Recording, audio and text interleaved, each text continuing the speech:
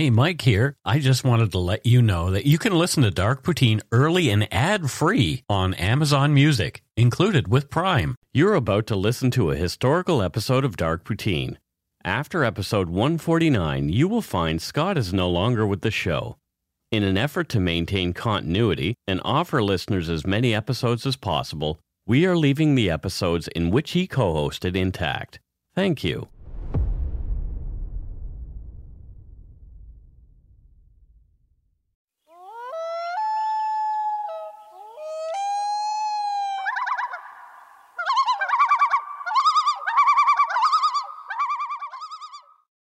Welcome to Dark Poutine. I'm Mike Brown, creator and host. With me, as usual, is my good friend and co-host, Scott Hemingway, broadcasting from a different location today. Say hello, Scott. Yeah. Hello, Scott. Yeah, I'm kind of taking up the approach of every week now I'm going to record from a different location. Well, that's probably not a good idea. No, I'm totally kidding. No. As long as it's not a submarine. Oh, why? I'd love to do this from a submarine. Oh, okay. Well, yeah. Maybe we can organize that. The views, information, and opinions expressed during the Dark Poutine podcast are solely those of the producer and do not necessarily represent those of CuriousCast, its affiliate Global News, nor their parent company, Chorus Entertainment. Dark Poutine is not for the faint of heart or squeamish. Listener discretion is strongly advised. We're not experts on the topics we present, nor are we journalists. We're two ordinary Canadians chatting about crime and the dark side of history. Let's get to it. Put on your toque, grab yourself a double-double and a Nanaimo bar. It's time to scarf down some Dark Poutine. Jump, jump, jump.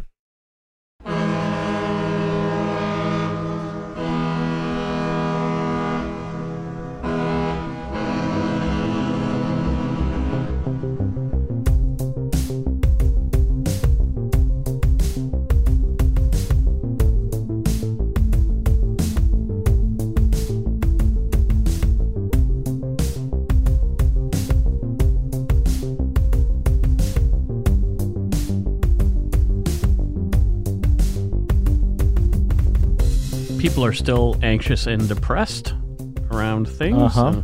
So we're going to give that crisis text line another little plug here. In Canada, if you're in crisis, text HOME to 686868, or in the US or UK, text HOME to 741741, and you'll be matched with a volunteer counselor who's supervised by a licensed trained mental health professional. Crisis text line is free, 24/7 support for those in crisis. For more information, go to crisistextline.ca in Canada or crisistextline.org globally. So this show is going to be a little different, Scott. In what way?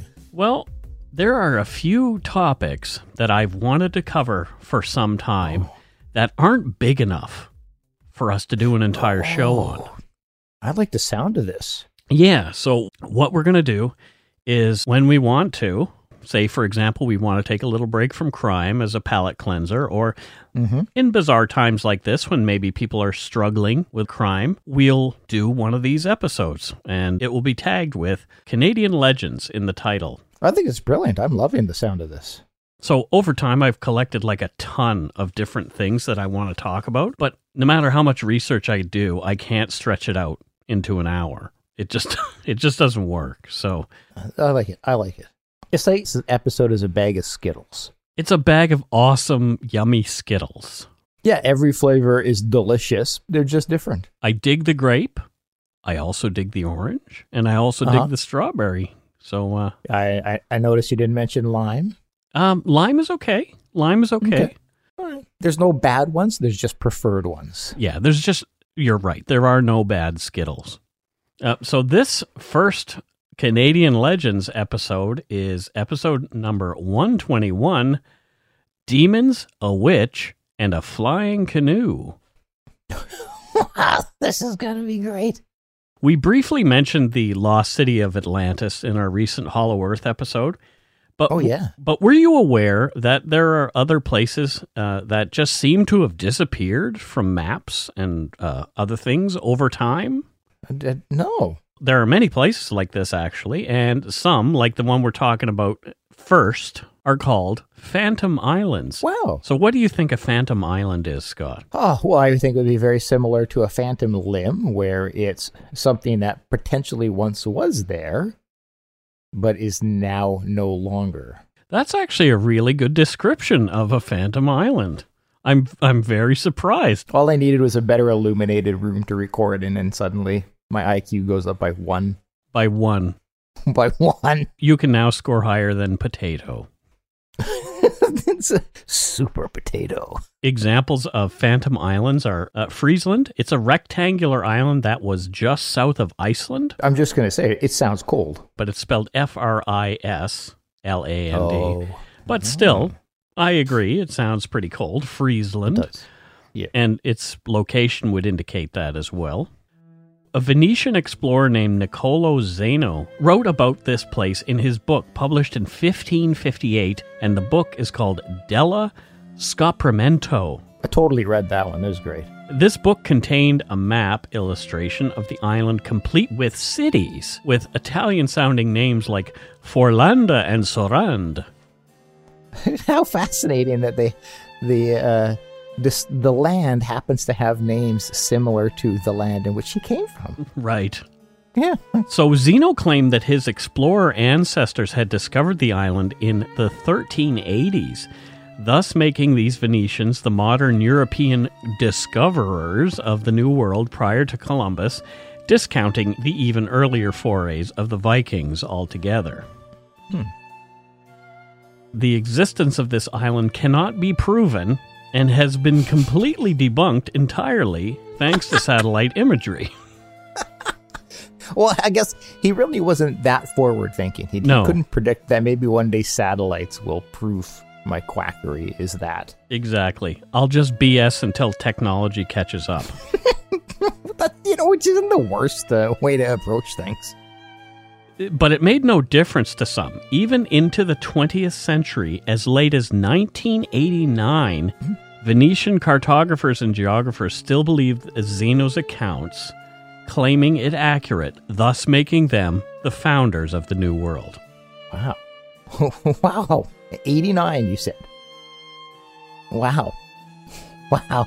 Well, I mean, we laugh, but this is 2020 and people still believe in a flat earth, so, Another more recently debunked Phantom Island was Sandy Island off the northeastern shore of Australia in the Coral Sea. So in 1776, famed explorer Captain James Cook discovered the island with an area of the size of Moncton, New Brunswick, which is about 141 square kilometers. So it's rather big. Decent.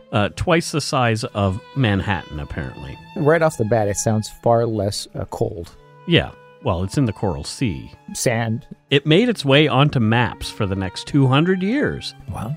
And oddly, its existence was confirmed by a whaling ship 100 years later in 1876. Huh. However, according to Atlas Obscura, the designation ED, or Existence Doubtful, was added to the maps in the early 20th century.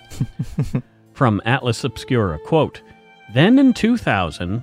amateur radio enthusiasts on a D-expedition, which are jaunts whose mission hinge on traveling to exotic locales where radio isn't prevalent, exposed Sandy Island for the fraud that it had always been.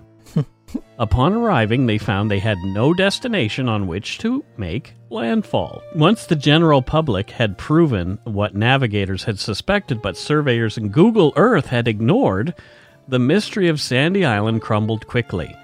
Australian scientists studying plate tectonics verified that the coordinates of Sandy Island, the ocean floor, never became shallower than 1,300 meters below the wave base, making the island's existence simply impossible. It took 200 years to debunk it.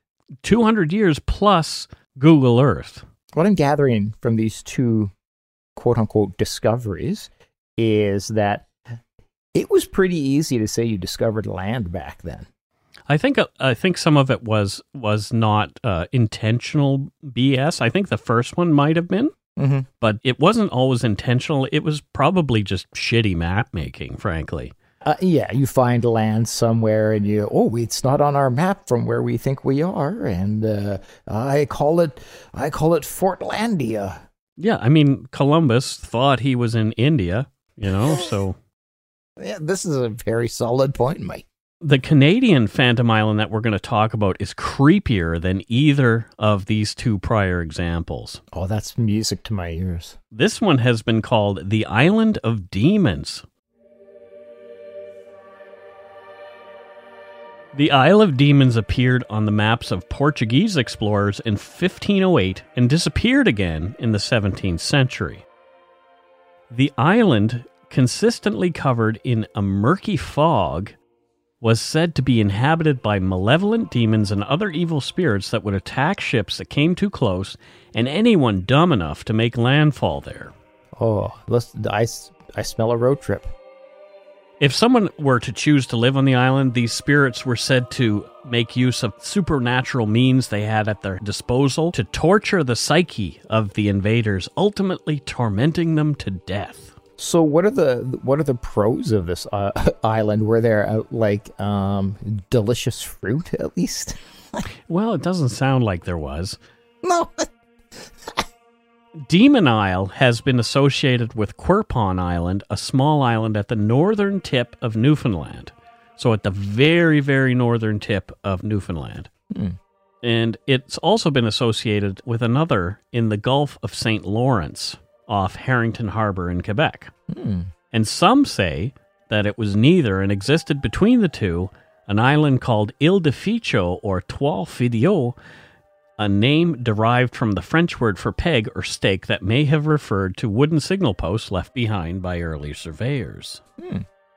Locals who live close to all of these real islands, though, claim different forms of haunting, including sightings of strange lights or will-o-wisps floating about, terrifying visitors. There's nothing terrifying about the name will-o-wisps.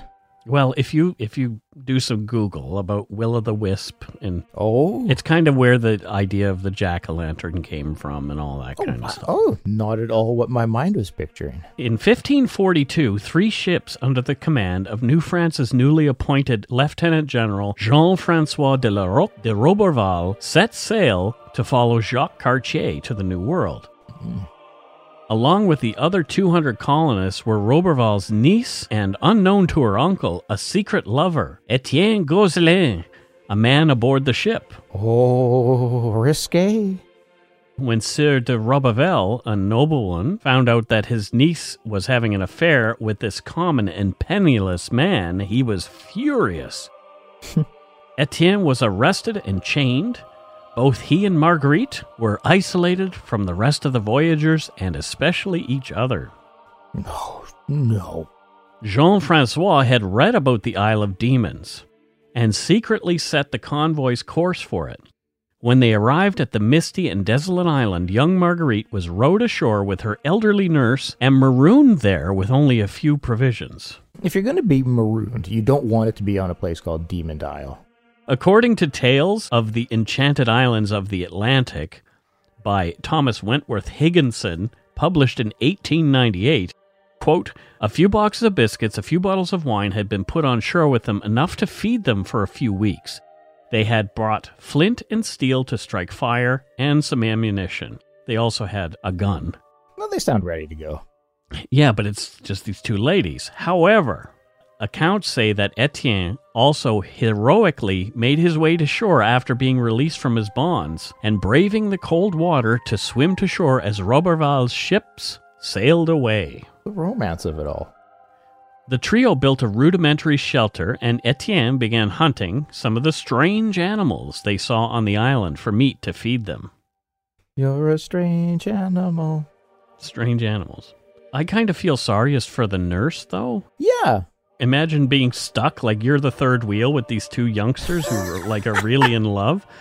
And it's like, oh, we want to have a moment together. But here's this old lady just staring at you from a rock. I'm bored. We're just going to build a shelter over here. It looks like a good spot down there if you want to take that spot. You want to turn your back for about 20 minutes? Life was tough right away. From Higginson's book, quote, "For the first few nights of their stay, they fancied that they heard superhuman voices in every wind that blew, every branch that creaked against another branch, and they heard, at any rate, more substantial sounds from the nightly wolves or from the bears which ice floes had floated to that northern isle." Just, it goes to what I'm always saying. You can't trust an ice floe. So the timelines for what followed next are a little bit murky. It became clear quickly to the tiny band of settlers that Marguerite had become pregnant at some point. Oh, no. That's going to happen. It will. I don't think there's a lot of convenience stores to buy Jimmy hats on that island. The constant psychic barrage heaped upon him by the demonic forces entrenched on the island became too much for Etienne. He couldn't sleep, became depressed, fell ill, and died. Shit. Days before the birth of their child. Well, that's just tragic for all involved. He was buried hastily in a shallow grave covered with rocks from around the island. Okay. Yeah, talk about, like, I guess deadbeat dad, right?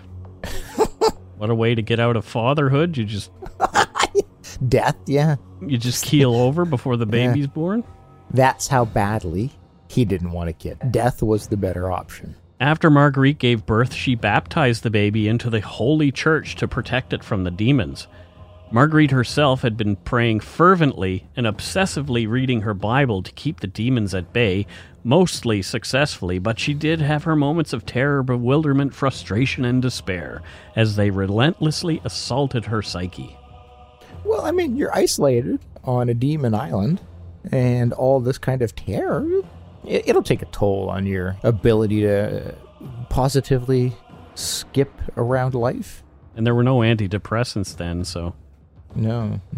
Leaving the baby behind with the decrepit nurse and driven by the instincts of a new mother, Marguerite set about being the sole provider, hunting, fishing, and gathering what she could to clothe and feed her little family. Damn. And no child support. No child support at all. She just had to do it all herself. 17 months into their stay, Marguerite's nurse died. And sadly, her child succumbed soon after. Jesus Christ, this is a very morbid story. Jesus. She buried them near the place where Etienne was laid to rest. Marguerite spent the next 2 years and 5 months alone on the island, fending for herself, the evil spirits dogging her every move and haunting her thoughts. When she spotted a vessel on the horizon, she went to work. Marguerite built a massive bonfire and waved and hollered until the curious Basque fishermen came within yelling range, shocked to see a gaunt, disheveled lone woman wrapped in bearskin frantically trying to get their attention. What a great visual. This giant fire, this lady. Oh, help! Marguerite, much the worse for wear but still very much alive, was brought aboard the ship and spirited back to France, where she went into hiding in a nunnery from her cruel, vengeful uncle, Sieur de Roberval. He probably wouldn't have been happy that she made it back to France, I guess. No. Hey, you're here. Oh, it's great to see you. Oh my goodness, I thought I left you to the wolves. Remember that time I left you on an island? That was funny, right? Sounds much better with your accent. Inspector Clouseau. Oh. Marguerite told her story to a noted 16th century French Franciscan priest and explorer named André Thevet. She told him, quote, "It was terrible to hear the frightful sounds which the evil spirits made around them, and how they tried to break down their abode, and showed themselves in various forms of frightful animals. Yet at last, conquered by the constancy and perseverance of some of these repentant Christians, the tormentors afflicted or disquieted them no more, save that often in the night they heard cries so loud that it seemed as if more than 5,000 men were assembled together." That's a lot of men. That's a lot of screaming and weirdness. And assembly. She also described the demons as, quote, beasts or other shapes abominably and unutterably hideous, the brood of hell howling in baffled fury, end what quote. A great description. See, she could have just gone with, well, they were scary as hell. Marguerite dedicated the rest of her life to God, whom she credited with saving her life and her sanity. Over the years, fictionalized accounts and poems have told the story of the courageous young noblewoman who had overcome amazing odds to survive alone on a remote, haunted island. So plot twist. What if this was all a part of her plan, and she wanted them on the island so she could murder them? That could have been. Who knows? Mm-hmm. Like she was a Black Widow kind of thing? That's what I'm saying. Yeah. But there is a rather karmic end to this story as well. Oh. So you remember her uncle? Yep. I left them on an island and I do not care. Uh-huh. So from mysteriousuniverse.org, quote, all that is known is that Jean-François de Roch de Roberval did in fact return to France, and that he met his end at the age of 60, being viciously beaten to death by an angry mob in Paris. Wow. Oh, sweet ending. That's how I want to go out. What, beaten to death by an angry mob in Paris? Well, you can remove the Paris. I'm just picturing it now. Like Mike has to make a post. Hey, everybody. Really tragic news. Scott's passed away. Oh no, what happened to him? Beaten to death by an angry mob. Like, wow, he pissed off that many people? Yeah. We'll take a break right here, and when we come back, we'll tell you a quick story about a young witch from New Brunswick and a satanic flying canoe in Quebec. Yes.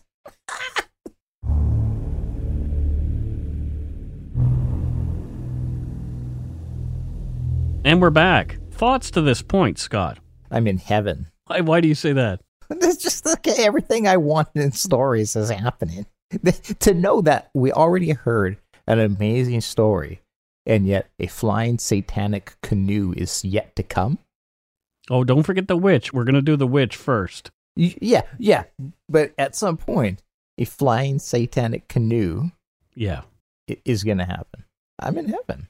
Next, we're off to Moncton, New Brunswick, which, according to my research, appears to be quite a hotspot for hauntings and other forms of paranormal activity. I did not know that.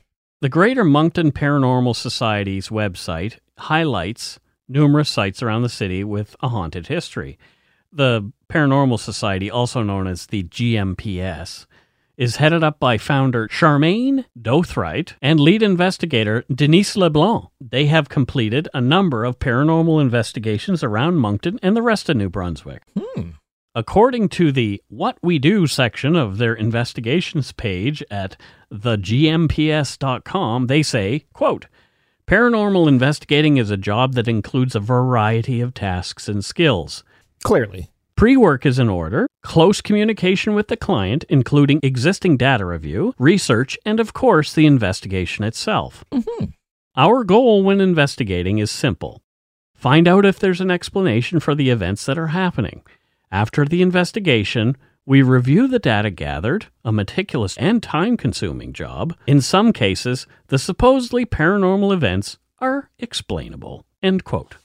Yeah, well, I think more often than not, but yeah. As well as public investigations, the GMPS also take on private clients, as they alluded to. You got to keep your horizons broadened, so good for them. They investigate reports of what some people believe to be paranormal activity in their homes and provide those people with a detailed report and their findings afterward. There you go.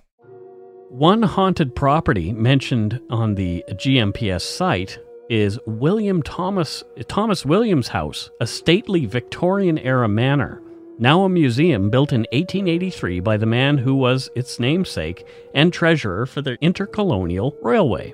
I don't know about you, but haven't you always wanted to live in a manor? I have. I would love to live in a Victorian manor. Yeah, seriously. The house remains home to a number of specters, including the impish spirit of William's young son Charles, who perished in the home after an illness. The phantoms have been said to open and close doors, rearrange the furniture, and make the curtains sway at unopened windows. Oh. MyNewBrunswick.ca mentions the old Capitol Theatre on Moncton's Main Street, built in the 1920s as a place haunted by no less than 2 ghosts. Okay. Quote, when this building was operating as a movie theater, a girl fell down the stairs and lost her life. Yeah. Her apparition wanders behind the ticket booth at night. A volunteer firefighter whose name was Alexander Lindsay lost his life in 1924 when the main stage fell on him while fighting a fire. Jesus. His apparition sits in one of the seats in the auditorium. He is known for causing cool breezes to blow through this theater. End quote. Sounds like a pretty great way to be haunted. Right? A hot summer, you're all, I'm sweaty. Oh, what is sweet cool breeze. A little bit of cool breeze from Alexander Lindsay, the dead fireman. Thank you, ghost. Yeah, exactly. Well, they didn't really get into this girl who fell down the stairs and lost her life. I guess she's not important enough for a story. I don't know. I don't know why she'd be hanging out at the ticket booth either. Like, what's the deal? I need my money back. I think that's likely. I was very displeased with the performance. I fell down and broke my neck. I think that qualifies for a refund. Boo! No place in Moncton scratches my paranormal itches like that of what is locally known as Rebecca's grave. Oh, okay. According to legend, in 1876, a local girl named Rebecca Lutz and her mother were accused of practicing sorcery in the community and were subsequently tried and executed for the crimes. Rebecca was then interred in a now unused cemetery off Gorge Road. Fearing Rebecca would return from the dead to punish her executioners and the community as a whole, the recently deceased witch was buried face down, which was a common practice in the Middle Ages when burying witches, vampires, suicides, or executed persons. Oh, interesting. According to an interview with Discovery News about the finding of a grave of a suspected young European witch, anthropologist Elena Delieu said, quote, in particular, the prone burial was linked to the belief that the soul left the body through the mouth. Burying the dead face down was a way to prevent the impure soul threatening the living.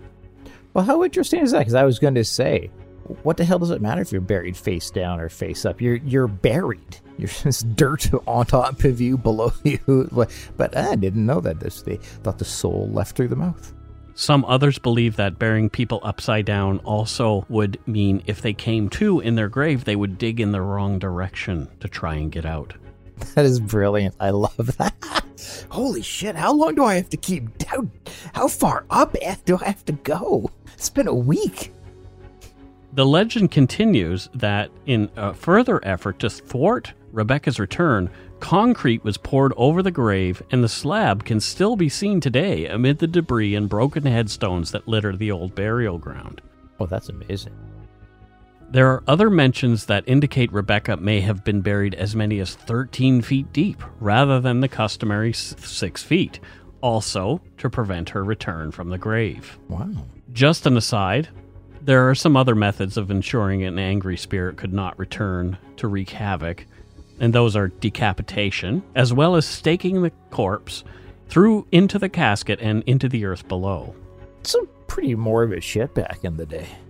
A Flickr photo album by photographer Jen Savage that we'll link to shows the remains of the overgrown location, complete with a rusty wire fence and the slab purported to be over Rebecca's corpse. According to the blog bobsroom.com, quote, official records indicate Rebecca Lutz died of natural causes on January 7th, 1876. She was the adopted daughter of Jane Lutz, who died of natural causes less than 6 months later. Both were buried in the family plot on the farmstead, a common practice in those days, particularly in the country, and Gorge Road was definitely in the country back then. Some accounts have both Rebecca and her mother dying of TB. But Bob goes on to say, and without cited sources, that the trial and hanging for witchcraft did not take place.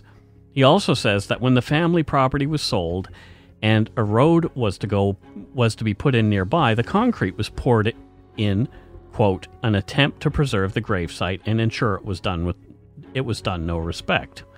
Now, okay, I'm not poo-pooing Bob's room. You're just saying. Just quote your sources, Bob. Yeah. Here's a whole list of things that are the opposite of what everybody else is saying, and I'm not going to tell you how I know that.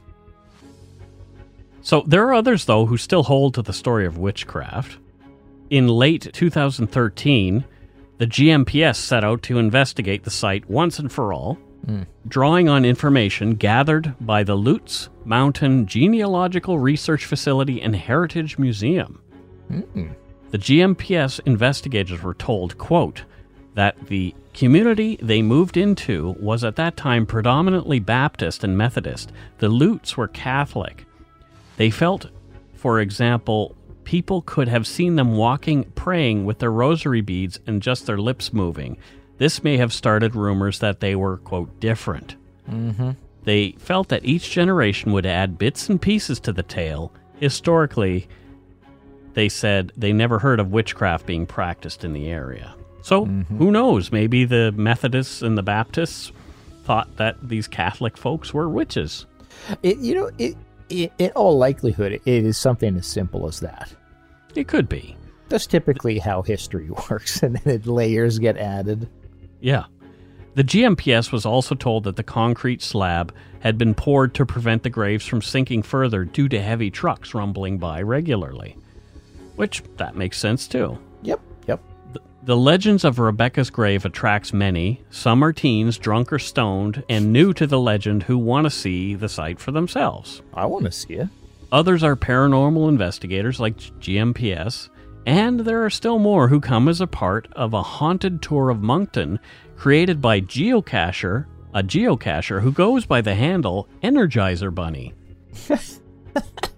How could you go wrong with a guide named Energizer Bunny? To find Rebecca's grave, go to north46.08.928 west.064.52.056 on your GPS, and it will be on Gorge Road. There you will find a white sign with blood-red numbers. The sign is across the street from Rebecca's grave. When you see the 3-digit number, what is the first digit? The cache consists of a sign-in sheet inside a micro pill bottle as created by Funky Nassau and Nassau Jr. You haven't done any geocaching? No. I always thought it was just silly, but now that I'm like, I Pokemon and love that to death, Pokemon Go. Pokemon is a good comparison to geocaching, actually. Yeah, and that's why I think like, oh, that would be really damn fun. I think it would be something cool for you to do with the girls, is geocaching. Are people still doing geocaching? Yep, lots of people are. Really? There's geocaches in our neighborhood, Scott. Don't ask me how I know, or I'd have to kill you. Oh, that is very interesting. Okay, I'm going to look into that. If you do make the pilgrimage to that or any other site mentioned, please remember, especially in the case of Rebecca's grave, you're visiting an actual cemetery. Would be respectful. Please practice the proper amount of decorum and respect, and be sure to leave the area at least in the same condition as you found it. Better yet, pick up a piece of trash and take it away with you and dispose of it properly elsewhere. Very interesting one. If everything happened the way the legend is, like, they really didn't want this lady to come back. No. Bury you face down, 13 feet down. Hey, also, we're just going to pour concrete over it. Yeah. Maybe put some garlic on there. It makes for some interesting folklore, though. Yeah, it really does. But that's the stuff I love. Yeah, me too. And that's why we're talking about it. Next, we're off to Quebec. Oh. For what I perceive to be probably one of the most iconic Canadian legends, that of La Chasse Galerie, or in English, the Witched or Flying Canoe. Tabernacle. Although the story has been passed down by way of oral tradition for many years prior, in the August 1892 issue of The Century magazine, Quebecois author Honoré Beaugrand put pen to ink telling the folktale for the magazine's readers. Our telling will paraphrase his and some other translations from around the web. Oh, I'm excited. In the mid-1800s, the forests of Quebec were filled with heartily built lumberjacks, felling the massive trees to be used to build the rest of the growing province. That is not how anybody's ever described me. Hearty lumberjacks? No. The woodsmen lived in rudimentary bunkhouses in the woods. After a long day of chopping and dodging falling timber, the men would gather around the fire to drink, smoke, and listen to stories, typically told by the camp cook, whose job was not only filling the weary men's bellies, but their brains with carefully constructed stories. There was no radio or Netflix to listen to watch. Well, that's tragic. There should have been. Right? What a cool job. You get to be the camp cook, and you get to be the camp storyteller, too. Could you imagine that's your job? Specifically the latter. Like, what's your job? I tell stories at campfires. You know, that is kind of what I do. To help the lumberjacks connect to the narrative, the story always starts out in familiar surroundings. So the cook, like Sophia from the Golden Girls, would tell the story in the first person, as though it happened to him. This legend goes something like this. Picture this. Northern Gatineau, winter, 1845. There's 10 feet of snow drifting up to the top of the bunkhouse roof. Inside, near the fire, is the place that you want to be. The other men and I were ringing in the new year with a large cask of rum provided by the crew's foreman. I was comfortably drunk and happy when I stumbled into my bed for a nap. The sounds of the other happy men celebrating in my warm bed lulled me into a deep sleep, and I began to dream. I was startled awake by Baptiste Durand, one of the lumberjacks I knew well. It was much quieter and past midnight. He said, "Some of the others had left. I'm going to La Valtrie to see my girlfriend. Do you want to come with me?" He knew I had a girlfriend there too, but our bunkhouse was a long way from La Valtrie. "To La Valtrie," I said. "Are you crazy? We are 300 miles away from there, and we couldn't possibly travel that distance in 2 months through the forest when there are no roads beaten in the snow. What about our work here the day after tomorrow?" Yeah, that's a jaunty trek. "Imbecile," Durand said. "Don't you understand me? We will travel in our bark canoe, and tomorrow morning at 6 o'clock we will be back here for breakfast." It's not just any canoe he was suggesting we use, but a canoe bewitched by Satan himself to cover the distance in the required time. I refused at first, fearing for my soul, but after he called me an old woman and a child, Durand pressed on. "We need an even number of men to make this work," he said. "We already have 7 who want to go, and you will be the 8th. Allons-y, come on!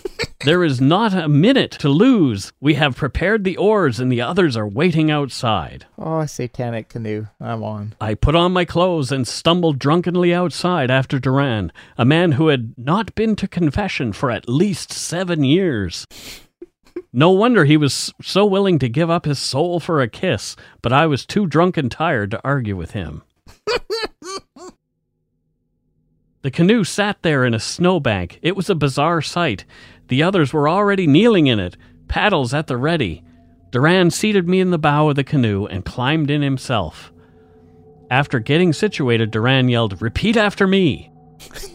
We repeated, "Satan, king of the infernal regions, we promise to sell you our souls if within the following 6 hours we pronounce le nom de bon Dieu, the good name of God, your master and ours, or if we touch a cross on the voyage.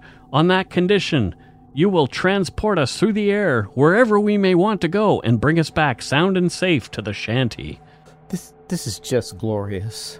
And then they said, "A cabris, a cabras, a cabram. Paix nous voyageurs par-dessus les montagnes. May we travel over the mountains." I'm gonna die over here. As we uttered the final words of invocation, the canoe shook and teetered on the snow, finally beginning to rise into the cold, star-filled night. Durand swung his paddle over the side, and with his first stroke, the canoe shot like an arrow, faster than the wind, toward our destination. My face was beginning to freeze from the air, so I quickly pulled my toque a little further down and buried my face into my scarf. The tops of the pines rushed along below us. Looking over the side made me feel sick and terrified at first, but I soon became used to the sights and was then in awe. We were traveling as fast as 150 miles an hour. That's a fast canoe. I led my companions in song as we flew. Briskly over the lights of Montreal we sailed. The rooftops and church steeples were a sight to behold from so high up, something only the birds were meant to witness. People in the squares below watched slack-jawed as we whooshed by. Before long, we were in sight of the 2 tall bell towers of Lavaltrie which stood atop the green summit of tall pines. We landed without a bump in a field belonging to Durand's godfather. We hopped out of the canoe and left it behind in another snowbank. I looked back at our vessel. It reminded me of a fishing boat left high and dry on the river bottom, like those seen in the Great Bay of Fundy when the tide rushes out and waiting for the first waves to lift it up again. Oh my God, this is amazing.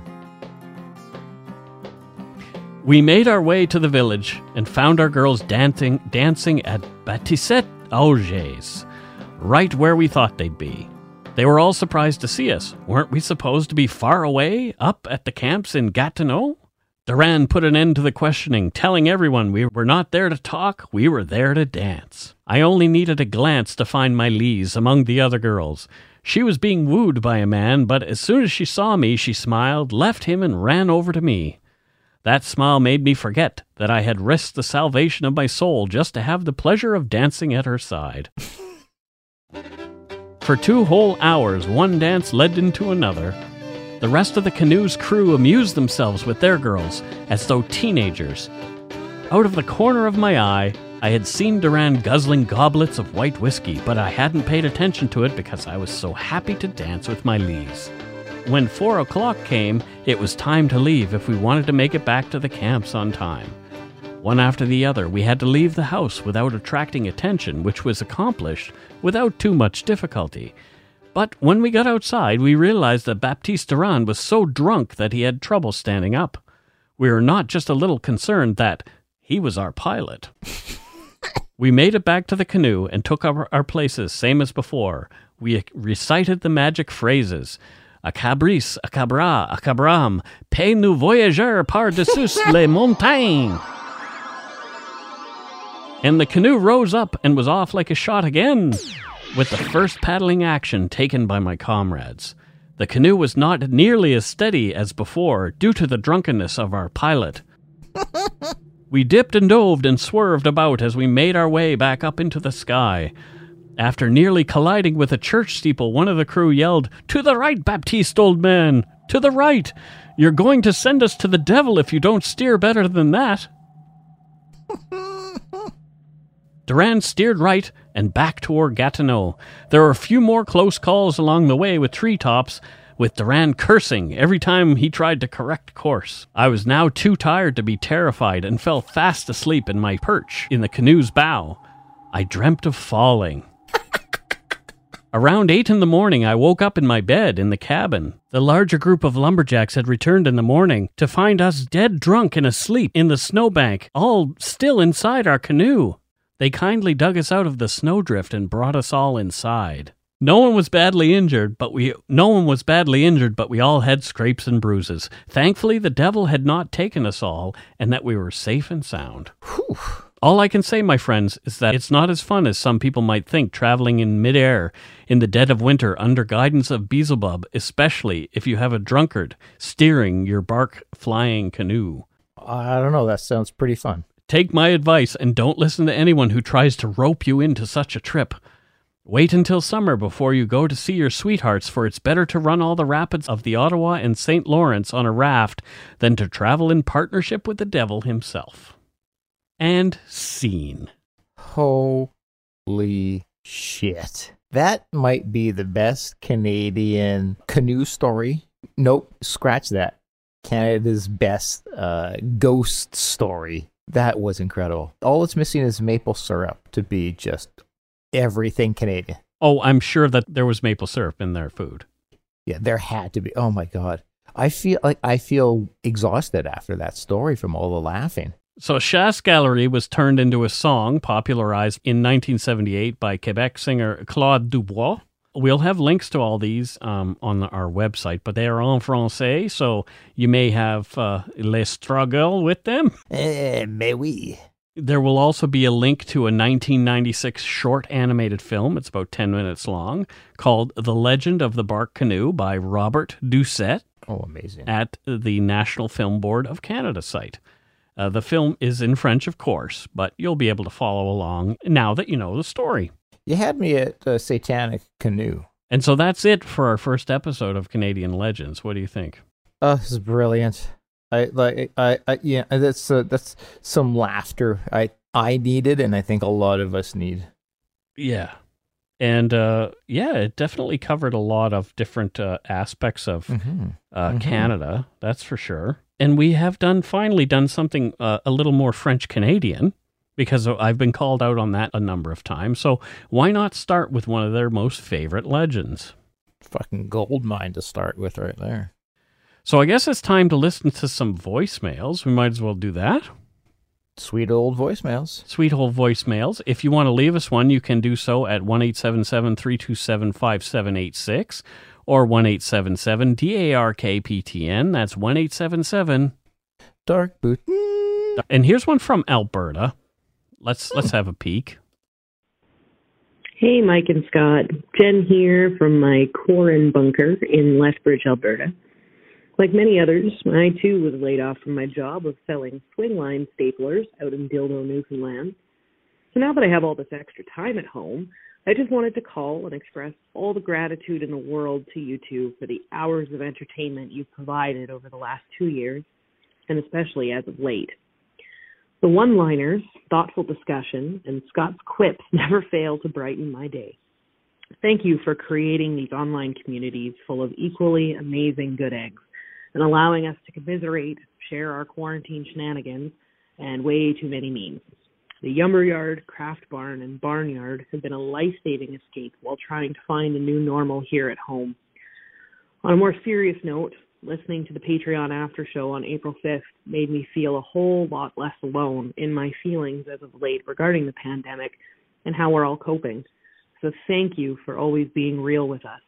You guys are helping to get us through this, and I hope you know just how much us listeners appreciate you. We're all struggling in one way or another, but it's comforting to know we're in this together. When this is all over, I hope we can meet up again, if Mike can drag Scott here to Alberta, that is. Please bring Carol and Joanna as well, because Carol is the sweetest woman alive, and I imagine Joanna is too. I hope this finds you, Carol, Joanna, and the girls well and mostly sane. So guys, take care, be safe, don't touch your face, and be sure to wash your hands before and after you shit in your hat. Thank you so much, Jen D. Yes, I know exactly who that was. That was our good friend Jennifer Durrell. We met her when we were in Calgary, so that was fantastic. Thank you, Jen. That what was a great beautiful. That's the best voicemail yet. Yeah, that was in my humble opinion. Well thought out, and that was amazing. Thank you. Yeah, thank you so much. That was awesome. Mm-hmm. Well, fancy that. A person from Ontario called us. How about that? Let's have a listen. I believe her name is Amy. Hi, guys. It's Amy here from New Hamburg, Ontario. I just wanted to say how much I love listening to your podcast. It's so well-researched, and it's so good at humanizing the victims and sympathetic to your families, which is something you don't hear very often. And it's a really refreshing take on true crime and sort of dark history podcasts. I also love how real both of you are, and it's amazing to hear you talk about mental health on your show. As someone who's finally diagnosed with bipolar type 2 and anxiety and depression, it means the world to me, and I love how often you tell listeners about the free resources that are available to them before you start your episodes. On a lighter note, I love Scott's giggle and quips, and Mike, you have the best storytelling voice I've ever heard. It helps me fall asleep at night all the time. But don't worry, I only fall asleep to reruns. Best wishes to you both, and stay safe mentally and physically during this crazy COVID time. Love you both. Keep up the good work. And don't forget to go shit in your hat, because coronavirus isn't an excuse. Bye for now. Wow. Another great one. I got to say, those were two barn burners. Yeah, wow. it's so powerful to hear these things. And it's weird for me to hear people constantly talk about how rare or unusual it is to hear shows talking and supporting mental health. Because to me, it's like, we've been doing that for as long as we've known each other, like having conversations about mental health. So it seems normal that people are having. So when we're talking about it on the shows, it just seems like I'm talking to Mike about what we always talk about. And so I get caught up in forgetting that I guess these conversations aren't always being had in a public forum. I feel the same way. Yeah. Here's another person from Ontario. Seems we've got a lot from Ontario this week. Yeah. We'll go with another one. We're big on the East Coast. Hey guys, my name is Erin. I live in a small town called Oliphant in Ontario. I just wanted to call and let you guys know how much I love your podcast. I am a huge fan of true crime podcasts. I listen obsessively. You're one of the 2 Canadian podcasts that I listen to. I would love to see you guys live someday, but maybe that will happen eventually. With all this COVID stuff happening, I don't see it happening anytime soon, but that's definitely on my bucket list of things that I'd like to do. I love your stories. I don't consider myself a history buff, but as I get older, I'm getting more and more into history, and I love how you guys have taught me historical things about Canada as well. I love how you approach the stories, and obviously they're super interesting, and I just love listening to your episodes. So take care and keep on making these episodes for us. Thanks. Bye. Well, thank you, Aaron. That was another nice voicemail. Wow. It's a trio of wonderful, wonderful voicemails. Right? Yeah. How could we... Yeah, I mean, you can't top that, so I guess we'll stop at 3. Yeah, no, yeah. For this week. I do listen to all the voicemails, and honestly, nobody has really told us been mean at all, which I kind of like. It's shocking because you would just think law of averages, and at some point, I'm sure somebody will, but it just, I don't know. It kind of goes to show it really is a testament to our listeners. Yeah. And there are some other good ones that I would love to play this week, but there are so many good, like I say, so many good email or voicemails that we can't play them all. We will probably play some more next week, and there may be 1 or 2 that were left over the past week that we'll play. So I always kind of bookmark them, flag them a little bit, ones that I want to use later on. So that's awesome. Yeah. All right. So again, if you want to leave us a voicemail, you can do so at 1-877-327-5786 or 1-877-DARK-PTN. That's 1-877 Dark Poutine. All right. And let's get on to the Patreon shoutouts. We're going to do that. Oh, yeah. Let's do that. All right. So Patreon this week. Oh, my goodness gracious. Again. Gangbusters. People are being very kind. Yeah, I'm always blown away by it, but this past few weeks has been rather extraordinary to me. Wow. Yeah. That is great to hear. First up, we have Lindsay Beach from Sudbury, Ontario. Whoa. Oh, I hope she lives near a beach. I hope so, too. If not on one. Next, we have Jonelle Lapierre from East Helena, Montana. East Helena, Montana. Helena, Montana. Well, thank you very much. I went through Montana. I quite liked it. Yeah, I remember you were talking about it. Especially because I could drive real fast. What? Why? What's so special about there and driving fast? Well, their speed limit was 85 miles an hour. Oh. Well, Lord Thunder and Jesus. It was like something like that. It was fast. Laurel Mercer from Hope, BC. Look at that. I was just up there the other week. Thanks, Laurel. Yeah. Somebody who just goes by Allison from Oceano, California. Well, Allison, Thank you. Right? Uh-huh. I mean, you can't go wrong. Just You can't. She's like Cher or You don't need more. You don't. no, you don't. No, you just stick with Allison. You don't need more name. Rose Gallego from Edwardsville, Kansas, upped her pledge. Rose. It's a beautiful name. Thank you, Rose. I Thank always you very much, liked Rose. that name too. A lady who used to babysit me, her name was Rose, and she had two little dachshunds. She was very nice. Everything about that was adorable. That little They're tail. great dogs. Yeah. Next, we have Sally Norris from Weymouth in Great Britain. You obviously got to ask. Pip pip cheerio. Well, no, yes, but also got to be related to Chuck. Oh, really? Do you think? Yeah, absolutely. It's a Maybe. very uncommon name. Yeah, it could be. Well, probably Sally, Chuck's daughter. Yeah, totally. Next, from Cranbrook, BC, we have Amber White. Oh, I've spent a lot of time. Well, I say a lot of time. I went to Cranbrook once for a weekend. Oh, For a wedding. Yeah. 20 plus years ago, but two close friends of mine were from. They were born and raised in Cranbrook, and then they went back there to get married. So oh. it was beautiful. Well, how about them apples? How about them? Looks like we had another patron return to us here after some time away, and that's Jennifer Lacroix from Moncton, New Brunswick. Oh, so she probably knows about Rebecca's grave, I'm pretty sure. Oh, yeah, named after it. Yep. Yeah. Well, that's awesome. Well, thank you. From Columbus, Ohio, we have Bug Carmine. Bug. D-U-G, Yeah. Bug. Yeah. Yeah, I think.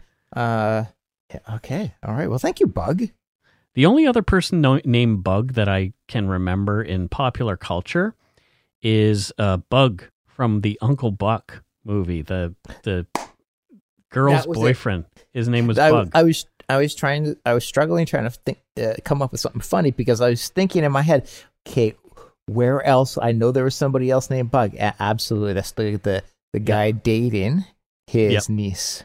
Yeah. Yes, that's right. And Yeah. Uncle Buck really tortured that guy. Oh, and when he threw him in the trunk. Yeah, And just, threatened him with a drill. Yeah, the drill. Oh my God. God, I love Uncle Buck. That is one of my favorite. Poor John Candy. R.I.P. Yeah. From Navarre, Ohio, we have Jordan Okie Wilson. Oh, okie dokie, Jordan. Exactly. Oh. And here we have one that I'm not sure where this person is from. Their name is Emile Green. Where do you think Emile is from? I don't have to think. I know where Emile Okay. is from. Yeah. I think you've probably been there. I think you've been there a couple of times, I believe. It's the city of Bo. Yeah. Have you ever been to Bo in Sri Lanka? No. Nope. Oh, I could have swore. It sounds like a place you would spend a lot of time. No, I planned to go there. You okay? I wanted to go fishing there, but that must be it. That's because I think you but told because me. I neither go fishing nor know where Sri Lanka is, I probably won't be going. No, well, I mean it is coastal. Right. Bo itself isn't, but Sri Lanka. So what does Emile Green do in Sri Lanka? Bo, Actually, Sri Lanka. I got my S's wrong. It's Oh. Sierra Leone. Oh, it's Sierra Leone. Well, that's Yeah, a very different place, and that's not a place that I want to go. But it has S involved. It's easy to confuse those In two. Robert Young Pelton's book, Dangerous Places, Sierra Leone is one of the top most dangerous places on the planet. Really? Yeah. Oh, okay. Well, I'm gonna go because that's the kind of guy I am. Okay. Well, we still don't know what Emile does for a living. Oh, well, her job now makes a lot more sense. Yeah, now that we figured out exactly where she's from, it makes a lot more sense. Her job is It's a he, by the way. That's what I said when I said she. Okay. I meant he. Okay. What he does is death tourism. Oh, he tours. Oh, What is death tourism? Well, you kind of take people to cemeteries and cemeteries, crematoriums. Yeah, it's just sites that morgues. The sites that death is some comedy shows. Well, mine, sure. It's because that's why he's so busy. Now it all makes sense because how dangerous it is. Just pretty much any corner you go to, there's a death story you can talk about. Wow. Yeah. So Sierra Leone. Yeah. Doesn't it sound like a beautiful place though? It does, kind of. It really does. It has that kind of ring. It flows, Sierra Leone. You really would, in the summers, I like to travel to Sierra Leone and enjoy the beaches. Sierra Leone in the summer would be really hot, too. Wow, really? Yeah. You're not part of the marketing team there, are you? No. Next up from Woking, Alberta, we have Denise Matlock. Oh. Your father's favorite show, Matlock. I honestly, I can't think of my father now without thinking about us coming back from Halloween. And hearing Matlock really loud. Like, we're literally, we're not, it's not like we're at the door to come into my house. No.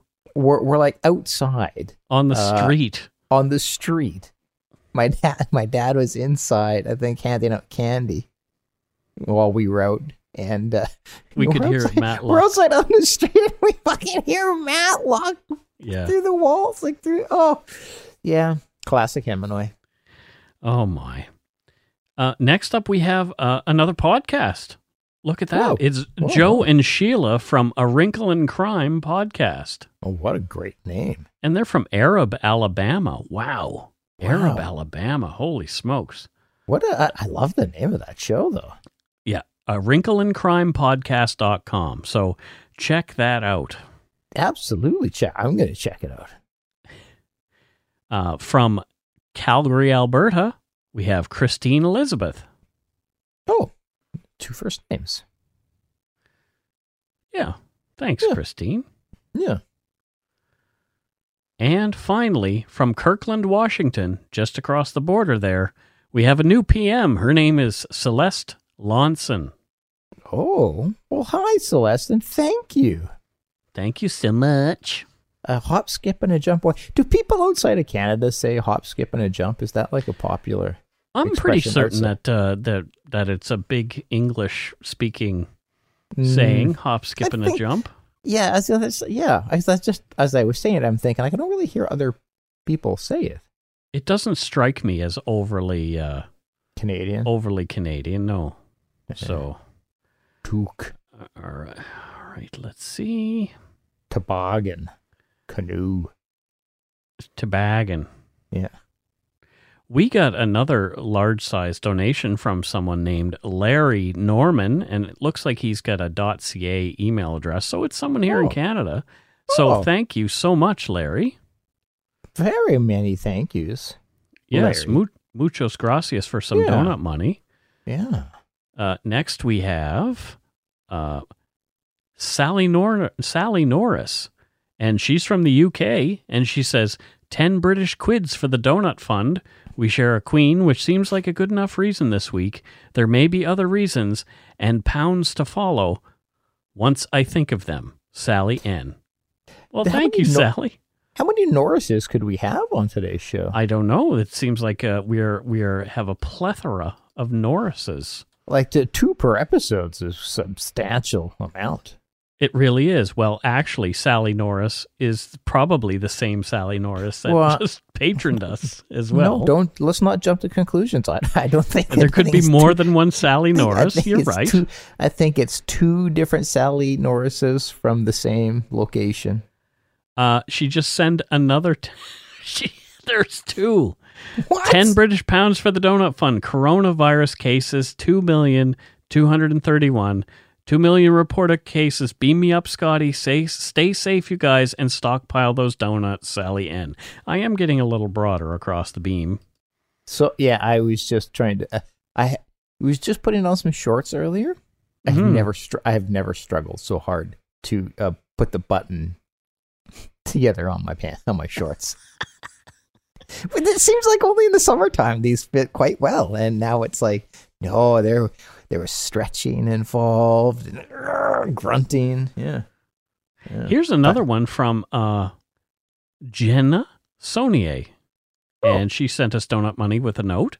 Hey, Mike and Scott, I just wanted to say thank you for all of your hard work and the incredible execution of every podcast you record. I have been essentially bedridden for the past weeks due to severe medication withdrawal, and your podcasts have definitely gotten me through the pain and insomnia I've been experiencing. Oh, that's rough. I'm really sorry to hear about all the pain and the challenges you're going through. I'm really sorry. Jenna says, I'll be a patron as soon as COVID is over and I have a stable income, I promise. But until then, here's some donut money. P.S. Am I the only one who likes old-fashioned plain? Haha, much love from Hamilton, Ontario, Jenna Sonier. I'm good with old-fashioned plain. Yeah, I like those. Yeah, I quite like them. It's not, I wouldn't, if left to my own devices, choose that donut. But if somebody said, you want an old-fashioned plain? I say, hell yeah. You know what's great? A nice cup of coffee and a plain donut. Oh, it's just a classic. Right? Yeah, it's like apple pie and ice cream, like you can dip your plain donut, your old-fashioned plain in your coffee, too, for a little bit of fun. In fact, you should. You probably should. Highly recommend it. Irene Brienne sent us another payment. Another recurring payment. So thank you, Irene. Thank you, Irene. Thank you. Muchos gracias. All the graciases to you. All the graciases. So thank you so much to our patrons, past and present, for your support and your pledges. Thank you, too, for your donut money donations.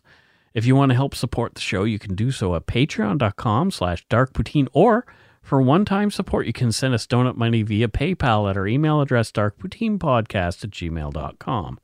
If you don't already, it would mean a lot to us if you subscribe to the show. You can easily find us on iTunes Podcast, Stitcher, TuneIn, Spotify, or wherever you get your on-demand audio. You can easily rate us on podchaser.com. Check out our website, darkpoutine.com, for show notes and other cool stuff.